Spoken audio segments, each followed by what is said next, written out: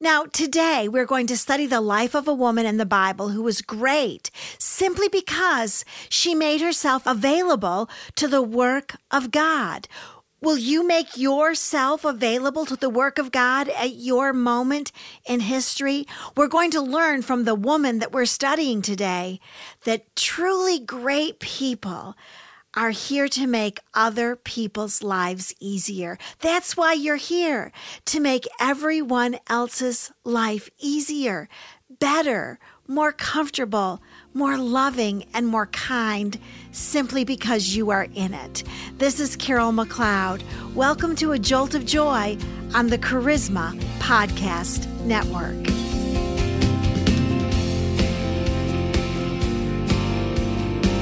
This Bible study, Profiles in Greatness, is changing me. It's humbling me and helping me understand the seriousness of the call of God on my life. I'm realizing that life is short and I don't want to waste one more day, one more hour, or even one more minute living only half a life. It's challenging the socks off of me to pull it together. I'm realizing that at 58 years old, over half my life is gone. It's over. And I want to live now. I want to live well. I want to live with the fingerprint of God on my soul. Don't you?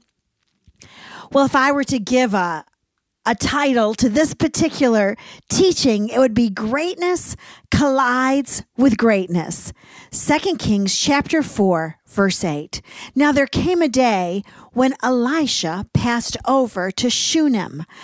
Elisha was a great prophet who had received the mantle or the anointing of Elijah, the prophet who was now in heaven.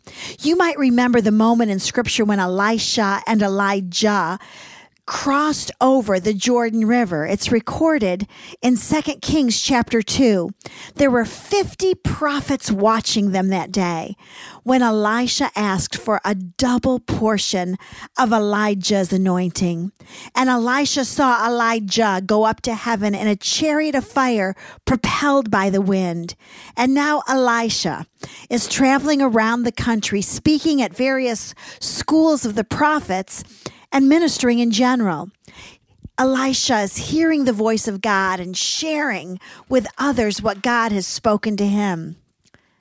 Now there came a day when Elisha passed over to Shunem, where there was a prominent woman. This word for prominent is our word, gadol, a great woman. Who knew that women could be great, especially at this time in history when men were everything and women were nothing, when women were objects of procreation only? But the Holy Spirit's opinion of this woman was that she was gadol. She was great. And it's the Holy Spirit's opinion of you as well. In this particular verse, the word gadol means she had great wealth, great influence, and great character. Let's continue reading in 2 Kings chapter 4, verse 8. And she persuaded him to eat food. And so it was, as often as he passed by, he turned in there to eat food. We can presume by other details in the story that she and her husband were indeed well off. They had enough food to share, and they often shared with the prophet Elisha. But she wasn't only wealthy in finances, but she was also a woman of influence and of character. This is one of the most incredible definitions of greatness that I have read in preparing for this Bible study. A person of influence and of character. Although we don't know her name, the Bible never tells us her name. This is what we know about her. She was great. She was making an impact at her time in history. She was influential. What we know is that she had taken the time and the resolve to develop proven character. This woman cared about who she was on the inside. She cared about what her life communicated to her world. One thing we know about this woman is that she must have been extremely hospitable. She recognized Elisha as hearing from God and wanted to do everything possible to make his life just a little bit easier in providing for him. Did you know this is what great men and women do? They make the lives of others easier. They want to be around people who are close to God and who hear God's voice. They understand that it's not a burden to have people in their home. And this woman, we can tell by her actions, had a great deal of love and respect for the teaching of the Word of God. She understood the spiritual energy and discipline and sacrifice that it took to serve God in the unique way that Elisha had been called to serve God. And so she wanted to make his life easier. She reached out in faith and hospitality. When I think about this woman, this Shunammite woman, I realized that her faith was not dead because it was accompanied by works. I wonder if the Holy Spirit was talking about her in Proverbs chapter 31, verse 20, when it says she extends her hand to the poor and she stretches out her hands to the needy. That's the Bible definition of a woman of God. I wonder if the Holy Spirit was remembering her heartfelt acts when he wrote these verses in the book of James. Even so, faith, if it has no works, is dead, being by itself.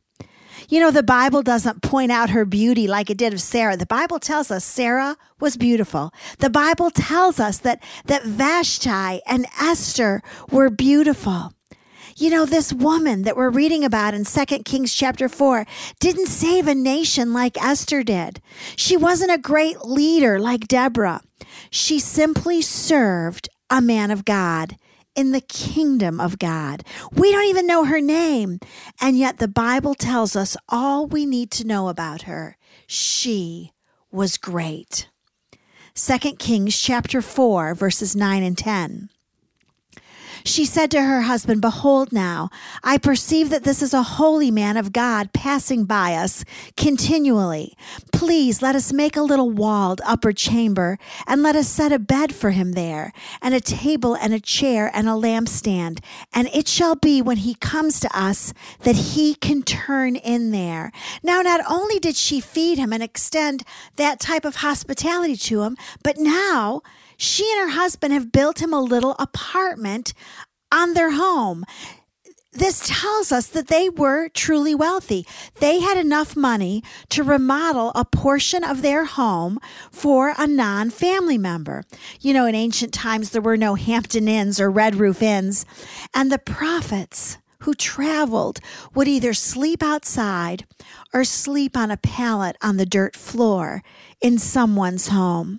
This great woman recognized the greatness of this man of God, and so she made his life easier than it would have been were she not in it. That is what great people do. They make other people's lives easier and not harder. It's interesting that even though the Holy Spirit doesn't tell us her name, it gives us the list of inventory of furniture in her home: a bed, a table, a chair, and a lampstand. The reason for this woman's greatness was her service. She didn't make the front page of the Shunem Times, but God noticed what she was doing. Never doubt it. God notices what you have done as well. Now, as far as we know, Elisha didn't ask for any of this. Verse 1 actually tells us that she had to persuade him to eat food. This woman was great because she wanted to promote the work and the impact of the ministry of the kingdom of God. This godly lady took God seriously and got involved with God's work according to her abilities and the opportunities that God gave to her. She made herself available to the work of the kingdom of God. And I believe that's what great people do. Great people make themselves available to the work of God at their moment in history. Let me read to you Galatians chapter 6, verses 6 through 10. And let the one who is taught the word share all good things with him who teaches. Do not be deceived. God is not mocked. For whatever a man sows, this he will also reap. For the one who sows to his own flesh shall from the flesh reap corruption. But the one who sows to the Spirit shall from the Spirit reap eternal life. And let us not lose heart in doing good, for in due time we shall reap if we do not grow weary. So then, while we have opportunity, let us do good to all men, and especially to those who are of the household of the faith. I think that we struggle sometimes because we think that if we serve God or the people of God, that it has to be some noticeable, attention-getting act. And this great woman proves that theory wrong. If someone needs a hot meal, you don't have to have your name put in the bulletin. Just do it. If a family needs warm coats or boots for the winter, you don't have to have an appointment with the pastor. Just do it. If someone is going through a rough time, just be there for them. It is what great people do. Ask the Shunammite woman, whom the Holy Spirit calls great. 2 Kings 4:11. One day Elisha came there and turned into the upper chamber and rested. What a lovely verse. He rested. At last, Elisha didn't have dirt under him every night. There were no roosters crowing in his ears. He had a place to be refreshed and renewed simply because a great woman did something good for a man of God. My heart's prayer is that you will understand that greatness is found in little acts of service. Greatness is discovered within us when we are simply kind to the people of God. Thank you for joining me today on A Jolt of Joy. If you've enjoyed this podcast, I'd like to encourage you to visit my website at www.justjoyministries.com. It is my passion to help people live an abundant life through the power and principles found only in the Word of God. You can contact me at carol@justjoyministries.com. And as always, know that I am praying for you today.